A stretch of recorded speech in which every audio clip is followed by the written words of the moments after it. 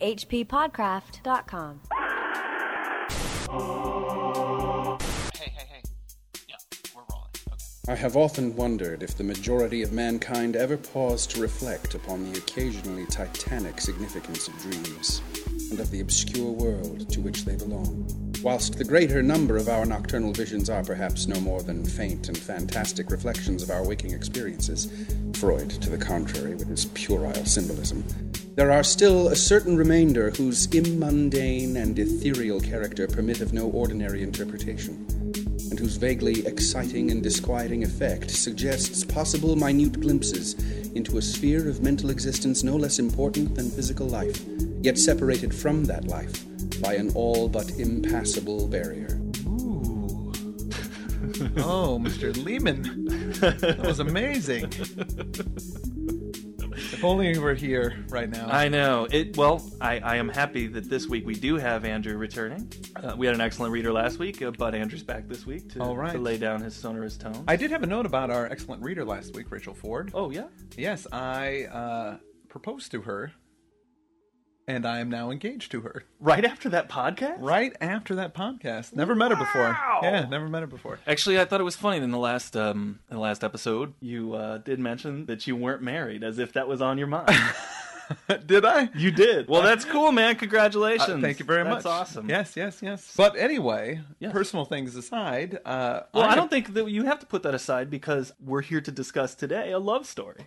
Beyond the Wall of Sleep. Is it I read seriously. I read it as it's sort of almost like a Brokeback Mountain story where you have two men who you think would never be together. There's one's young and intellectual, and then the other's middle-aged and slack-jawed, and together they're kept apart by the waking world, but in their dreams. Man, who are you again?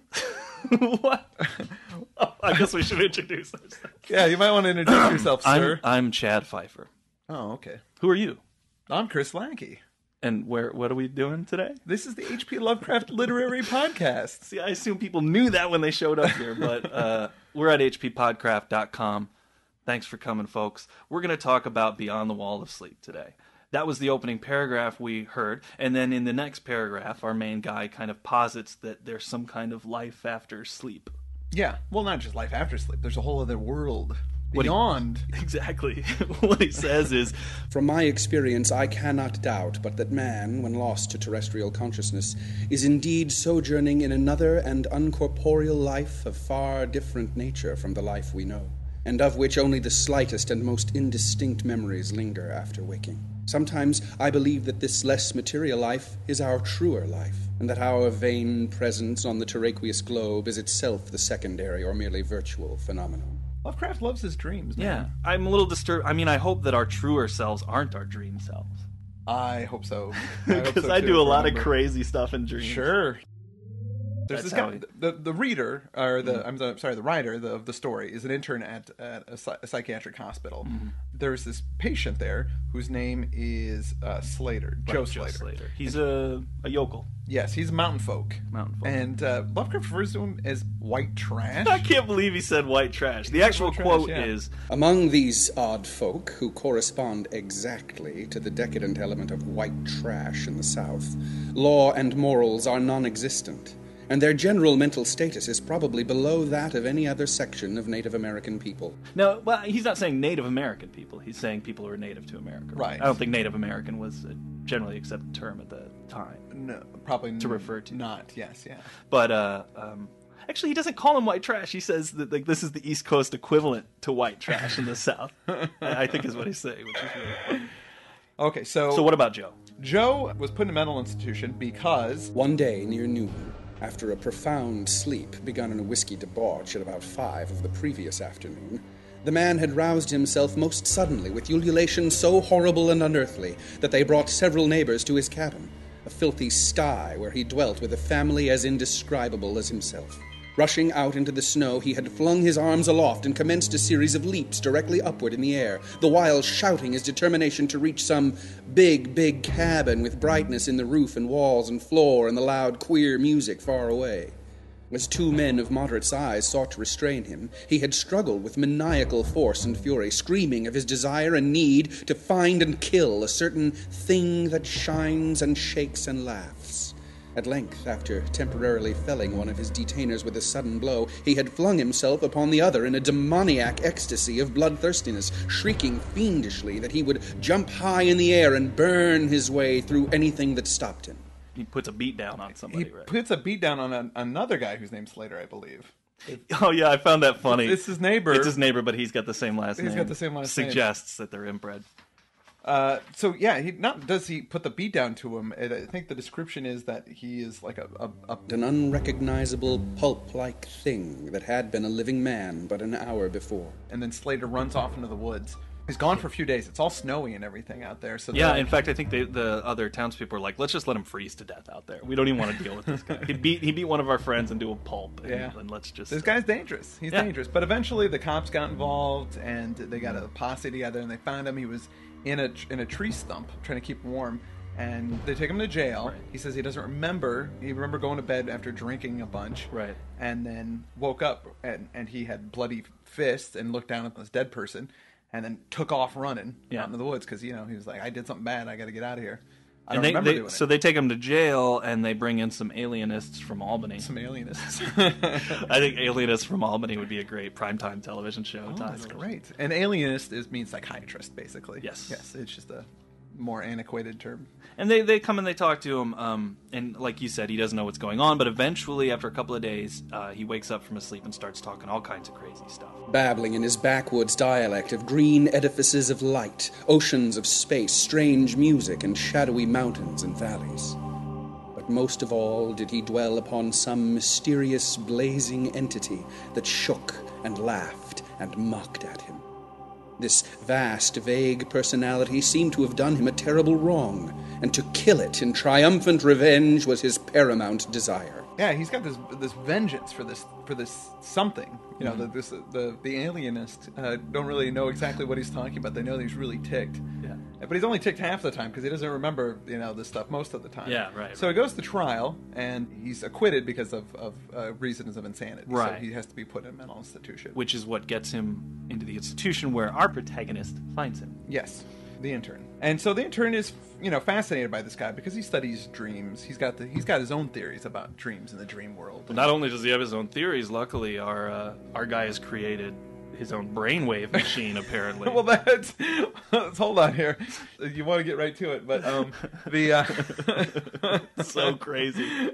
Well, first of all, because he knows this guy has problems when he's sleeping and he's tapped into this stuff, he starts talking to Joe, and the intern befriends him. He's really nice to him, and Joe's basically in there weaving baskets and doing the type of thing, and they have to straitjacket him down every once in a while when he goes to bed because they know he's going to flip out again. He's trying to understand what's going on with these dreams and these dream worlds, the intern. And so he's like, oh, gosh, I wish I could get in his head and know what's going on. Hey, wait a minute. Back in college, I tried to make this machine that could read people's minds. Yeah. Maybe I should pull that old thing out, dust it off, and give it a whirl now. And I totally imagine it's just a colander with some hangers and some tinfoil, a couple of fishing lures. It reminds me of when I was very, very young. I must have been 5 or 6 years old. I remember I tried to build a robot. I took I took cardboard boxes and I made them into a general shape of a robot, and I just took a bunch of wires and I crammed it inside, and I took a battery and crammed it in there, and I expected it to work. Yeah, I was going to say, you must have been really disappointed when for some reason it didn't work. Nothing happened. It didn't work. And I kept thinking of this guy, the intern, made me think that he's got this wacky device. That totally reminds me of my sister and I. We're getting way off track here, but my sister and I tried to make a smiling machine, which was it was the same thing. It was a cardboard box, and we cut the front out so you could see your face when you put it on your head. And there was a hole on each side, and we put yarn through the holes, and then at the end of the yarn were unfolded paper clips that you would hook into your mouth, and then the other person would get behind and pull the yarn out so it would make you smile. It was like the most dangerous thing. And we didn't practice or demo it. We didn't have a beta version, you know. We just went straight ahead to show that to my folks, and before she could even pull the yarn to make me look like the Joker for the rest of my life, my parents put a smackdown on it. Anyway, yeah, he's got a brainwave machine, and so he tries the brainwave machine while he's awake. Yeah. But it doesn't work. Well, he puts it on Joe while Joe's sleeping, and he tries to listen in, but nothing's happening. Yeah, nothing happens. He messes with some dials and, tries some things out. Nothing happens. And then basically his boss, the head of the institution, he says, "Hey, look, intern, Val, you're getting too obsessed with your work. It's time for you to take a vacation. Yeah. You have to take a vacation." Right. So before he is required to leave to take his vacation, he, the intern goes, "I'm going to give this one last try." Also, Joe... He's dying. Is dying. It's like he's a little like E.T. He's... I think he says in the story something like, Joe hasn't been able to run around in his native mountains. Oh, right. And he misses the wild. He talks about him like he's a dog. I know, exactly. So so terrible. I immediately imagine him just being like all gray and ashen like E.T. So Joe's dying and he's getting sick. Sorry, Joe. Poor Joe. And... Yeah. So one night Joe's feeling really feeble. Yeah. And he doesn't even put the straitjacket on him because he knows he can't run around to hurt anybody. And he turns the brainwave machine on, and Joe falls asleep. Yes. And the nurse that's with them falls asleep. And then our protagonist also falls asleep with that thing on. And that's when everything goes crazy. The sound of weird lyric melody was what aroused me. Chords, vibrations, and harmonic ecstasies echoed passionately on every hand, while on my ravished sight burst the stupendous spectacle of ultimate beauty. Walls, columns, and architraves of living fire blazed effulgently around the spot where I seemed to float in air, extending upward to an infinitely high vaulted dome of indescribable splendor. Amidst this Elysian realm I dwelt not as a stranger, for each sight and sound was familiar to me, just as it had been for uncounted eons of eternity before, and would be for like eternities to come. So he finds this crazy, what dreams may come kind of world there.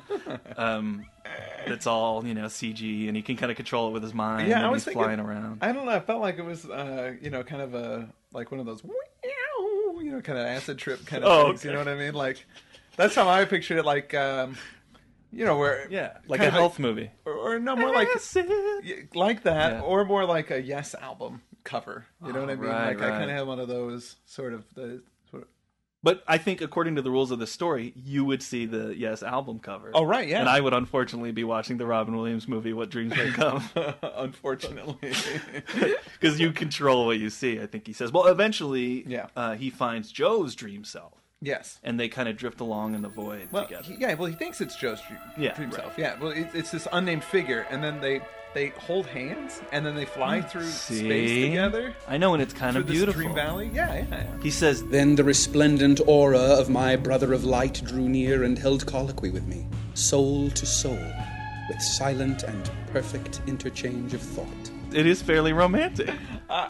Yes. I mean... you can see it as romantic. I personally,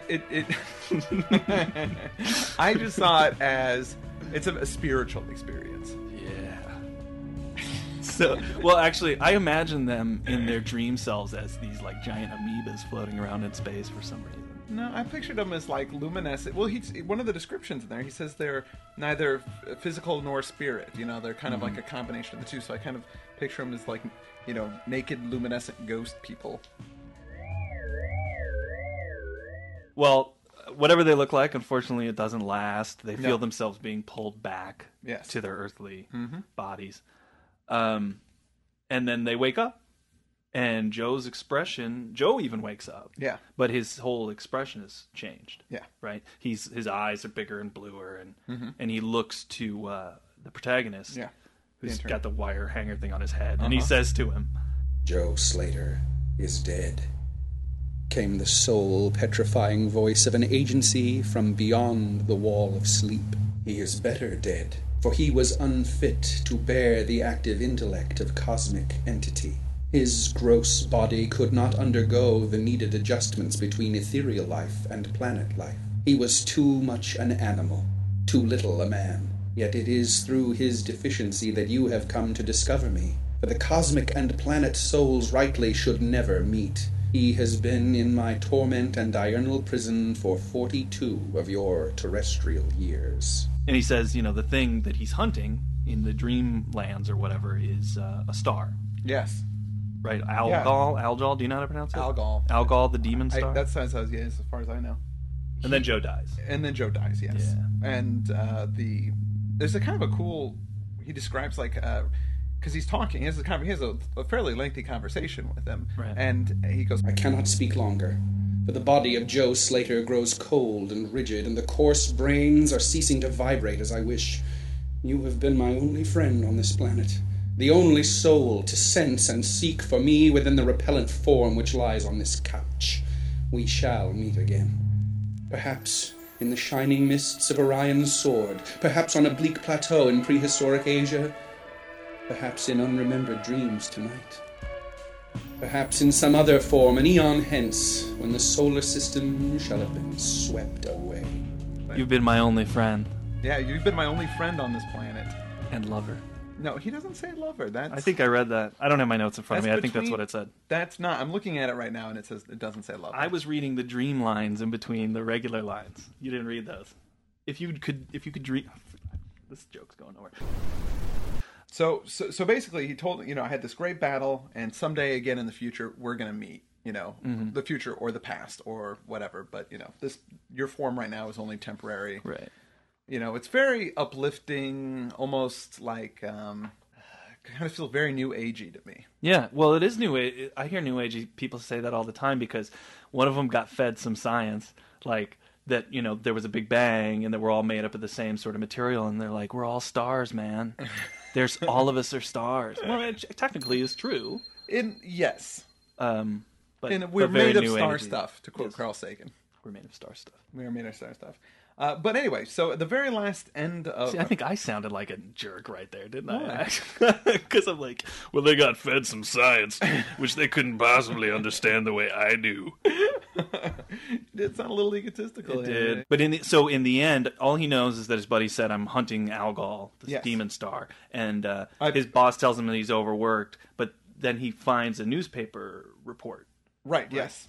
Yeah, he finds a newspaper report, and this says... On February 22nd, 1901, a marvelous new star was discovered by Dr. Anderson of Edinburgh, not very far from Algol. No star had been visible at that point before. Within 24 hours, the stranger had become so bright that it outshone Capella. In a week or two, it had visibly faded, and in the course of a few months, it was hardly discernible with the naked eye. So, Algol, right. Okay, so and he says that he's been trying to fight whatever that star is. Yes. For a long time. But he's not been able to because he's bound by his physical form. Yeah, he's been stuck in Joe Slater right. for like some 40-odd years. And he says, you helped me out. You were the beacon that helped me find Algol, the demon star. Mm-hmm. And tonight, I'm going to be his nemesis. I'm going to go, kick his ass. I'm going to go get him now that I'm dying. Thank you. Thank you for helping me. You're my pal. So if that's the case, then I'm guessing he wasn't very successful. No. Because he says, look in this, look to the sky, and you're going to show up. And so in this report, it says, hey, not far from Algol. Oh yeah, I guess it is. But Algol's still there, and this star shone brilliantly and then faded out. It's kind of a depressing ending. Oh, geez. Yeah. Yeah, I didn't quite think about that. Yeah. So he's like, I'm going to do it. I'm going to take on the demon star. You watch. And he did watch, and he failed. Yeah, he took him on, and then he... Unless I'm reading that wrong. No, that's what he says. Yeah, no, you read it totally right. Yeah. So that's the end of the story. That is the end of the story.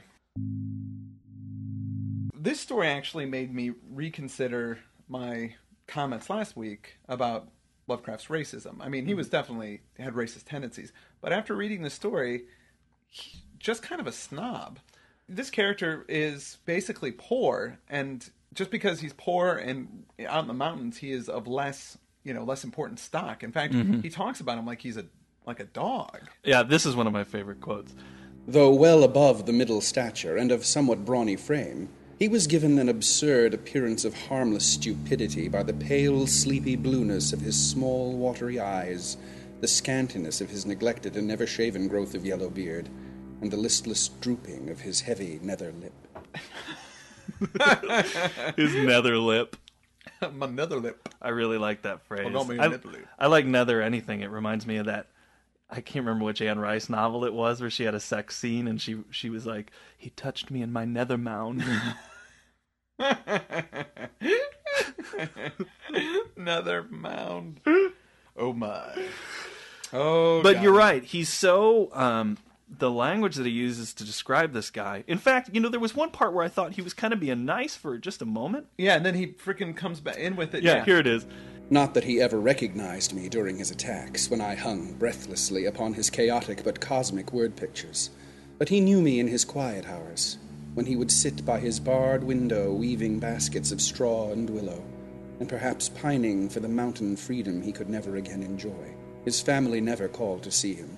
Probably it had found another temporary head, after the manner of decadent mountain folk. After the manner of decadent mountain folk. Like, it seems nice. I know, then and he then just comes in, boom, right in the gut. You're decadent like, mountain he's being folk. really sweet. He's, oh, come on, decadent mountain folk. Jeez. I know. Lovecraft. What did you think of the story? I thought it was silly. Yeah? Yeah. Fair enough. The reason that he described him like a dog makes their love story that much more unlikely. And that's why I liked it. Oh, Can you tell me boy. why it was written? I mean, what was he thinking when he came Well, up it was with this based on stuff? an article he read in the New York Tribune, reporting that the state police found some guy named Slater, and he was up in the Catskills, and there was a murder, I believe. Around the same time, the Nova, he mentioned the Nova, the real star, which was G.K. Persei. Mm-hmm. So that was like based on a real scientific phenomenon Gotcha. that still exists. When the Beyond the Wall of Sleep, I think I remember that title really appealing to me when I was in high school. It just sounds cool, man. Yeah, well, I mean, everybody dreams, you Yeah. know, and everybody kind of has that. I mean, it's another world, the dreaming world seems very real. And It seemed like something people would write on their notebook covers. And when I did a search on the title, I actually turned up, of course, not one, but two songs called yes. Beyond the Wall of Sleep. there's one by the Smithereens. Oh, okay, make that three. I found lyrics from a band called Sentenced, a band called Rage. Uh-huh. Both had songs called Beyond the Wall of Sleep. Right. In the Smithereens has that? Yeah, as well? well, in Kenneth Hyde's book, Tour de Lovecraft, he Yes. mentions it. Maybe it's an album, not a song. Well, there's an album by the Cassandra Complex called Beyond the Wall of Sleep that I Oh, actually geez. had at one point. Because they're sort of a goth industrial band that I was I into see. back in the day. Yeah.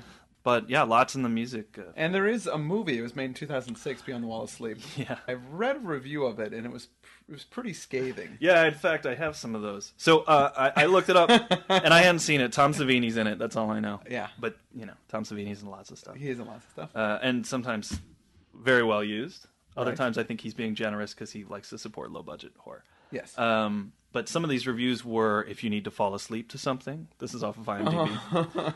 The single worst movie I've ever seen. Wow. Somebody wrote, in quote, unwatchable, and that's not something I say often. Yeah. Avoid at all costs. Whoa.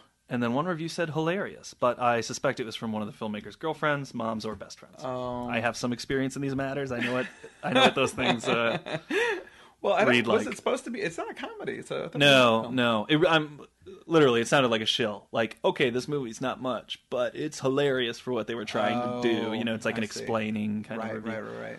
And I haven't seen this movie. I don't know if it's good or bad, but I do think that it's pretty indicative of how people treat this guy's work. Polaris is the only story we've done so far that hasn't been made into a movie. Yeah.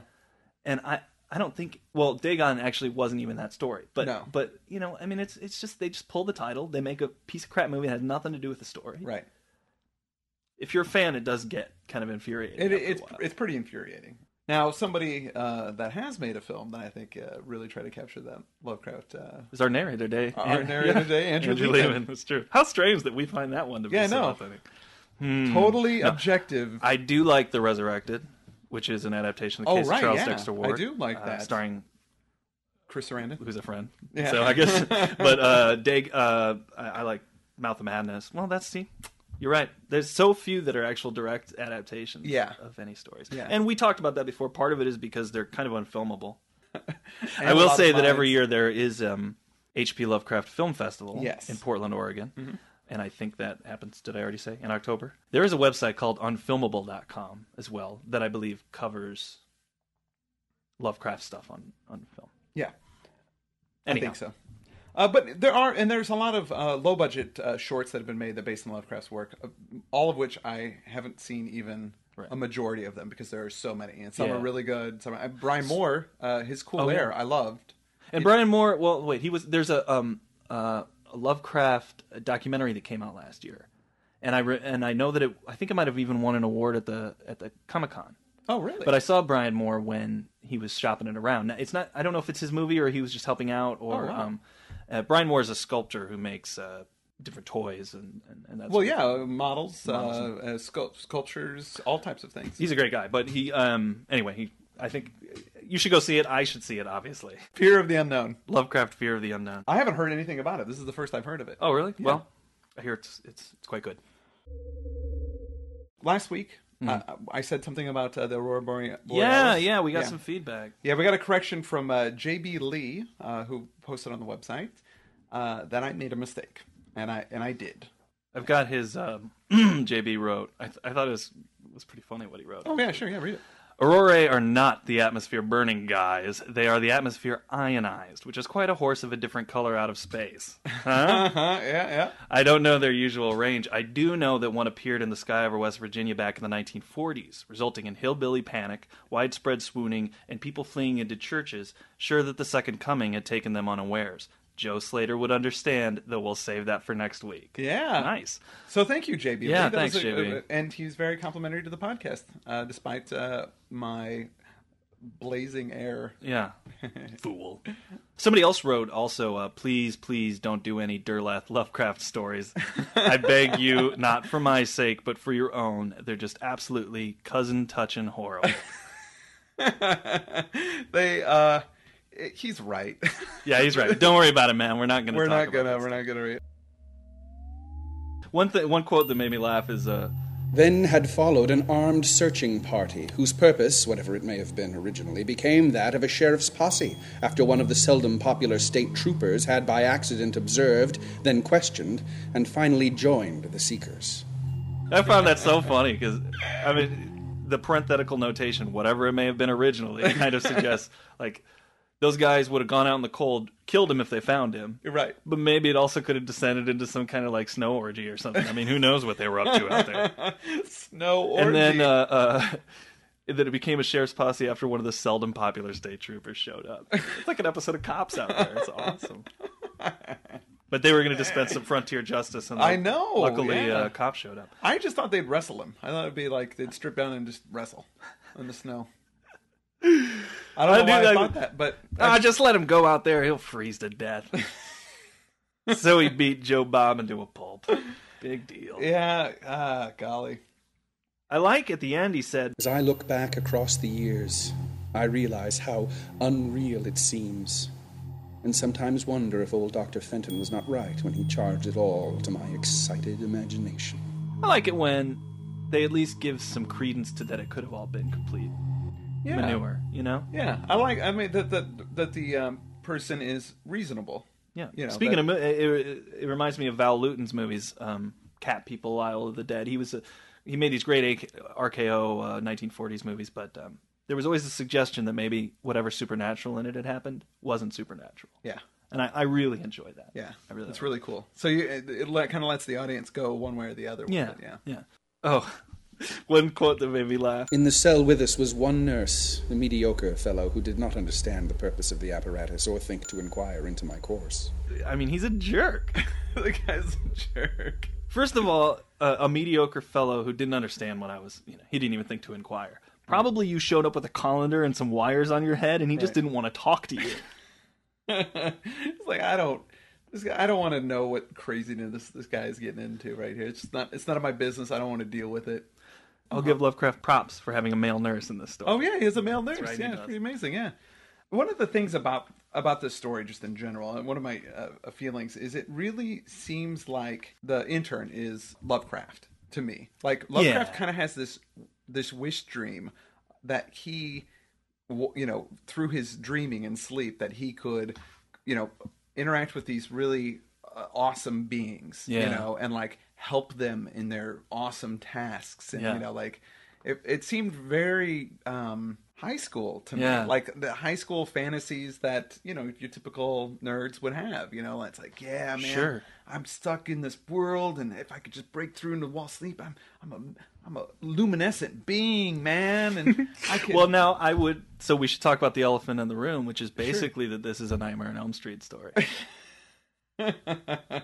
Because the guy's having problems. The monster star, which is, let's face it, Freddy Krueger, is bugging him. He wants to get him. Yeah. And then his friend goes to sleep as well, so he can become a dream warrior with him and get in there, which you said earlier. I did say dream warrior. He wants to get in there with him, and so they can hold hands and fight Freddy Krueger. Yeah. And be in love. Right.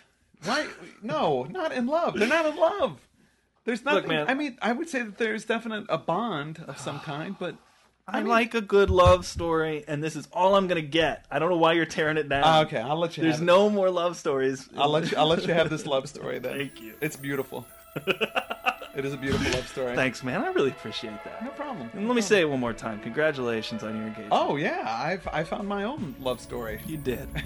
And with that, we're going to leave you for today. I'm Chad Pfeiffer. I'm Chris Lackey, and this is the H.P. Lovecraft Literary Podcast. And at hppodcraft.com. Thanks, hppodcraft.com. Hey, you know what? We forgot to tell people what the story is for next week. Oh yeah, the story for next week. I believe it is the translation of Juan Valdez. Perfect. The transition of Juan Romero is the story that we will be reading.